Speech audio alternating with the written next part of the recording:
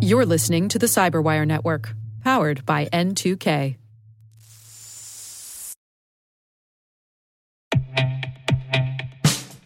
And now, a message from Cyberbit.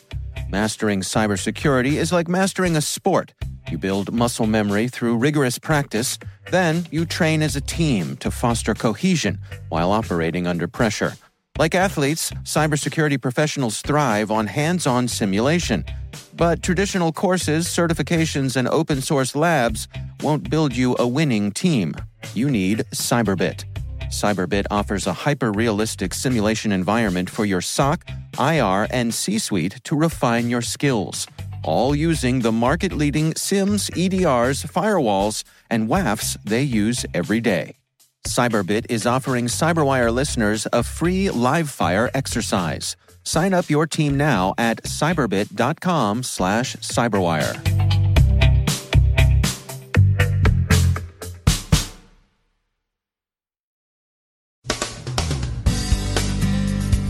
Who's been hacking aerospace firms? Context Security suggests it's a new Chinese threat actor, Avivore. The FBI issues a ransomware alert. The NCSC warns of active exploitation of vulnerable VPNs. The EU issues a sweeping takedown order to Facebook. U.S. senators ask Facebook about deepfakes. Spearphishing at the Australian National University. FireEye may be for sale. And the SandCat threat group shows poor opsec.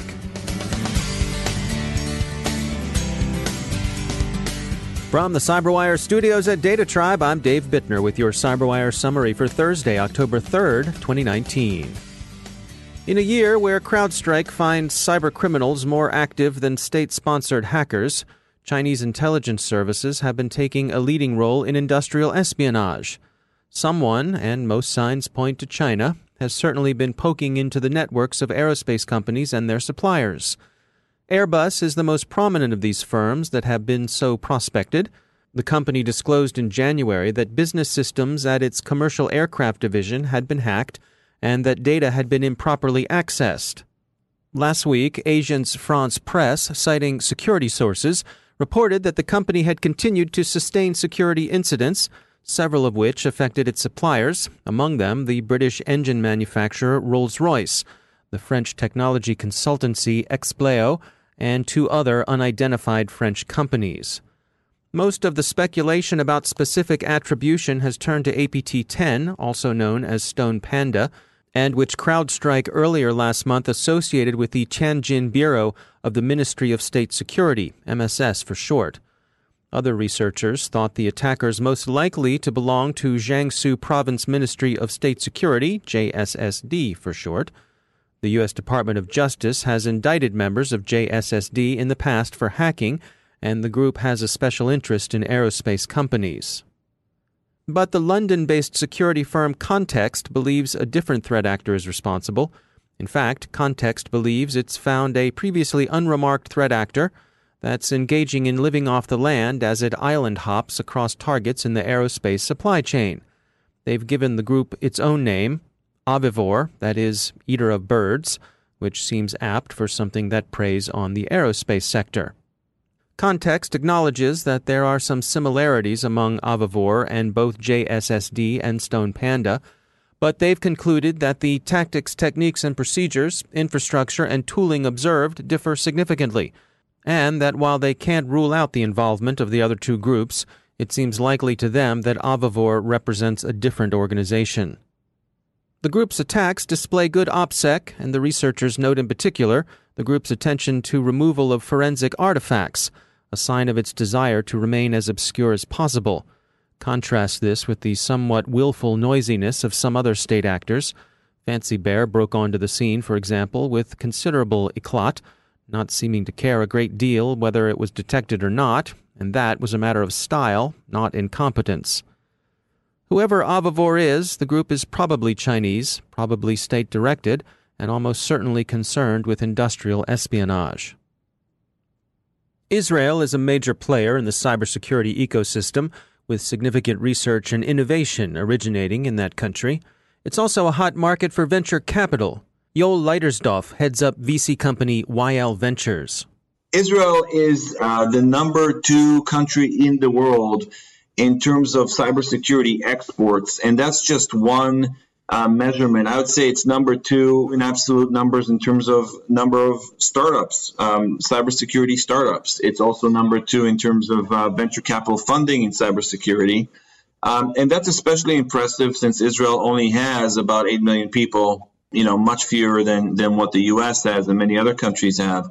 The total amount of funding for Israeli cybersecurity companies across all stages grew 22% from 2017 to 2018. In 2018, we had over $1 billion, actually 1.03 billion of total funding for security startups in Israel. And as I mentioned, that is number 2 in the world. Also in 2018, we had 66 new companies founded in Israel in cybersecurity, which is a growth of 10% over 2017. The average seed rounds are getting bigger, so 3.6 million in 2018, up from 3.3 million in 2017. Most of the new companies are in emerging fields, meaning in Israel, meaning completely new fields in cybersecurity, which is very interesting because it's not more of the same, but rather we're seeing lots of new innovation. Now you compare that with any other region in the world, and these stats are extremely impressive. I mean, especially the absolute numbers of dollars invested and number of companies formed.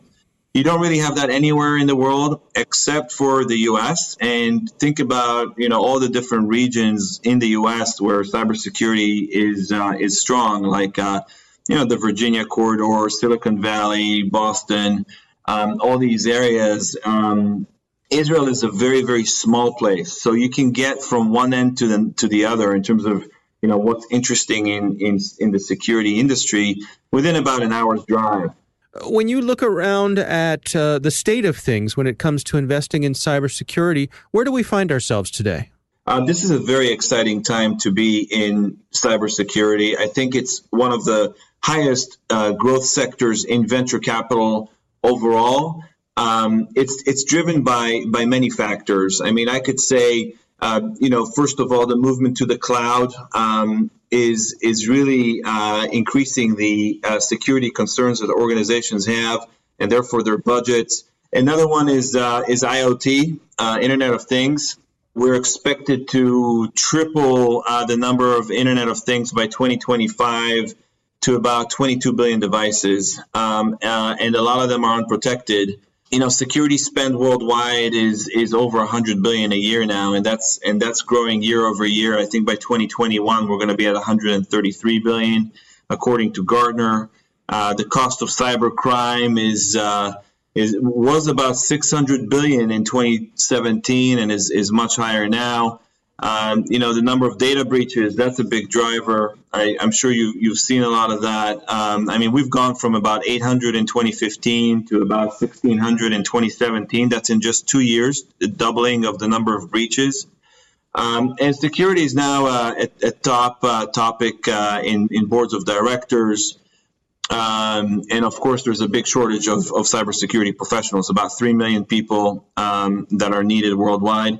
And so, all these are driving demand for cybersecurity. And of course, the business we're in is investing in cybersecurity startups that are meeting this demand. So, our whole goal and reason for existence here is to supply the world with some great solutions.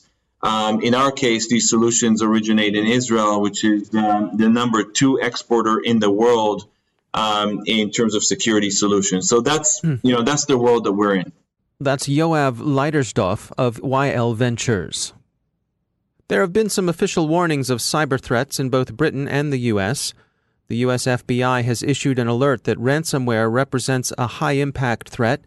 The Bureau urges victims to report the incidents to their local FBI field office, and it strongly recommends that no one pay the ransom.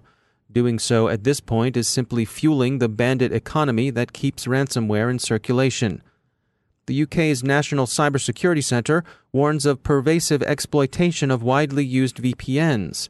They're not scrub VPNs either, but rather the products of respected vendors PulseSecure, Palo Alto Networks, and Fortinet.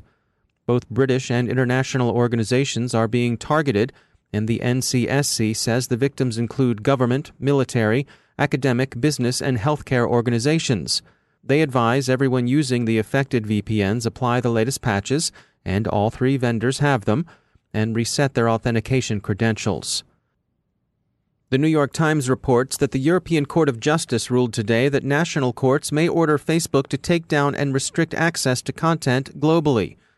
The case originated with an Austrian Green Party politician who requested removal of unflattering comments an unnamed individual had posted to a personal page. The plaintiff alleged that 3 bits of content were impermissibly objectionable. Specifically, she objected to traitor of the people, corrupt clod, and fascist. The decision is sweeping and will have the effect of pushing social networks toward treatment like publishers as opposed to common carriers. Skeptics note that European law has tended to restrict disrespectful posts about politicians more readily than it has quelled extremism or invasions of pure personal privacy. But then it stands to reason that politicians might just be better resourced than your average Zuzi Musterfrau or Janie Sixpack. Facebook is also receiving attention across the Atlantic. The social network yesterday received a letter from U.S. Senators Warner, Democrat of Virginia, and Rubio, Republican of Florida, asking for an explanation of its policies and technical capabilities with respect to deepfakes and fabricated news generally. An Australian National University review of its data breach concludes that the hackers got in by spearphishing a senior member of the university's staff. The Australian Financial Review reports that ANU declined to name a culprit, but called the attackers sophisticated and probably interested in fraud. 10 Daily says the phishing victim simply previewed the email and didn't interact with it in any other way. Business Insider says FireEye has retained Goldman Sachs as the security company explores putting itself up for sale. FireEye stock has been up on the news, trading around $14 since it broke. The likeliest buyers are thought to be private equity investors. And finally, to return to the issues of opsec and state-directed threat groups, here's one that seems decidedly not to have its security house in order. It's the group security researchers at Kaspersky calls SandCat, which is believed to be a cyber operations unit of Uzbekistan's State Security Service, the SSS, which inherited a reputation for repression and brutality with its KGB DNA. Kaspersky described its findings to Vice. First of all, SandCat used the name of an associated military group to register one of the domains used in its infrastructure. This is held to be bad by those in the business. If you're registering a domain, use some anodyne but plausible front organization, maybe the Young Person's Chess Clubs of Greater Bukhara. Second of all, they had installed Kaspersky security software in their systems, and that software is reckoned both effective and intrusive, with a pretty big footprint in the systems it protects. Thus, Kaspersky had pretty good visibility into things that would raise any security eyebrows, like buying a bunch of 0 days from third parties. So the gaff was blown pretty quickly. Kaspersky researchers said they were surprised to see that Uzbekistan's SSS had any cyber operational capability at all. Some of that can be written off to the casual disregard with which the Central Asian members of the Near Abroad tend to be disregarded, but those who have eyes to see, let them see. The researcher known as Phineas Fisher said in 2015 that he'd found a good bit of email correspondence between the Uzbek organs and the Italian lawful intercept firm of Hacking Team.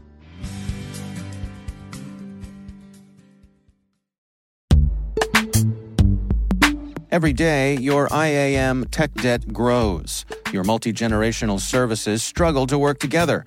Building an identity fabric can fix this. It makes all your identity tooling stronger and allows you to connect any app to any service you want to use, with zero coding, zero maintenance, and zero app downtime. Strata's identity orchestration platform separates the identity logic from your applications, so you can optimize existing IAM tools and manage them in a single control plane. Now, every vendor, standard, and architecture work together. In short, building your identity fabric means you can secure your non-standard apps, keep your complex access policies, retire outdated IDPs, and modernize in record time. So build your fabric with Strata Identity and get rid of tech debt for good. Visit strata.io/cyberwire, share your identity priorities, and receive a pair of AirPods Pro. Offer valid for organizations over 5,000 employees. Connect today at strata.io/cyberwire.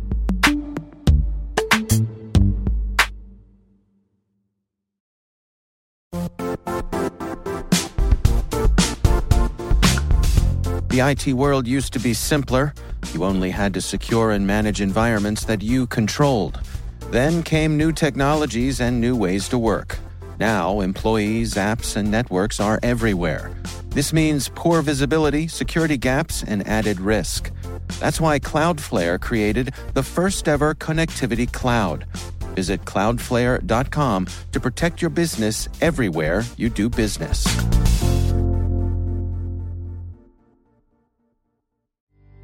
And I'm pleased to be joined once again by Craig Williams. He's the head of Talos Outreach at Cisco.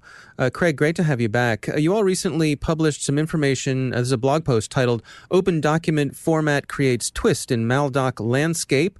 What's going on here? Well, so this is a very interesting one, right?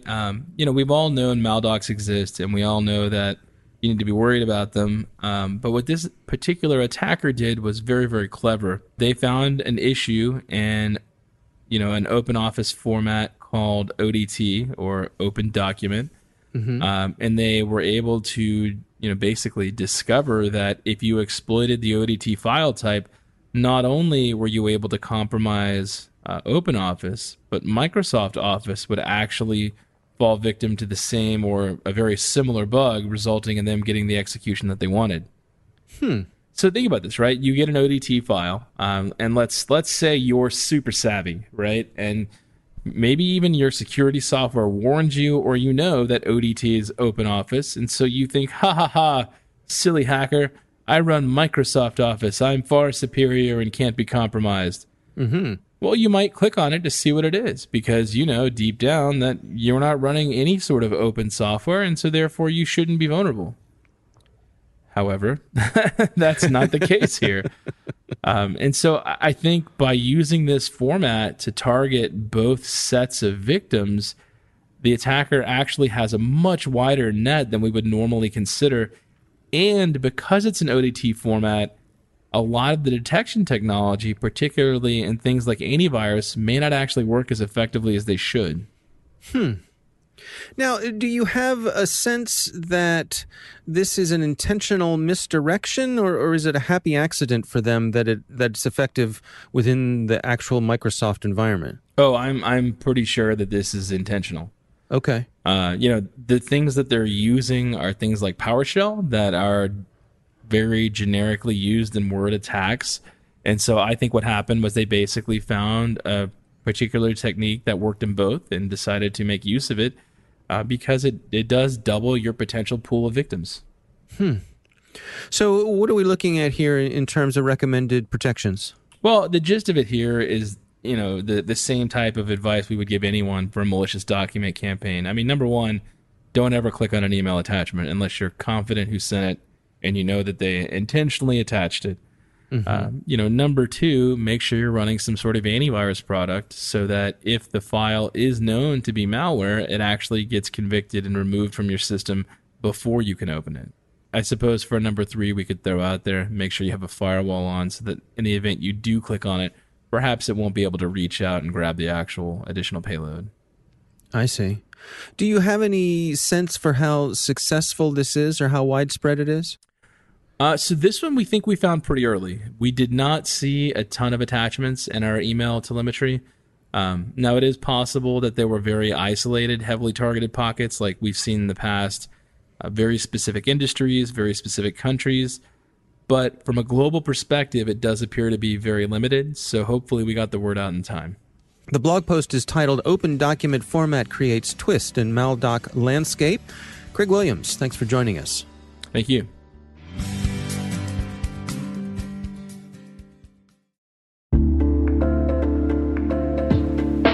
Are lengthy security reviews pulling attention away from your security program? With the largest network of trust centers, Vanta can help you streamline security reviews to win customer trust, save time, and close deals fast. Proactively demonstrate security by showcasing key resources like your SOC 2 or ISO 27001 and provide real-time evidence for passing controls. And when a security questionnaire is required, Vanta takes the first pass for you. Visit vanta.com/cyber to take a self-serve tour.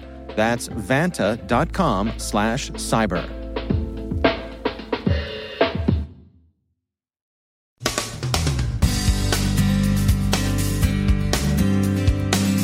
And that's the Cyberwire. For links to all of today's stories, check out our daily briefing at thecyberwire.com. And for professionals and cybersecurity leaders who want to stay abreast of this rapidly evolving field, sign up for Cyberwire Pro. It'll save you time and keep you informed. Listen for us on your Alexa smart speaker, too. The Cyberwire podcast is proudly produced in Maryland out of the startup studios of Data Tribe, where they're co-building the next generation of cybersecurity teams and technologies. Our amazing Cyberwire team is Elliot Peltzman, Puru Prakash, Stefan Vaziri, Kelsey Bond, Tim Nodar, Joe Kerrigan, Carol Terrio, Ben Yellen, Nick Valecki, Gina Johnson, Bennett Moe, Chris Russell, John Petrick, Jennifer Iben, Rick Howard, Peter Kilpie, and I'm Dave Bittner. Thanks for listening. We'll see you back here tomorrow.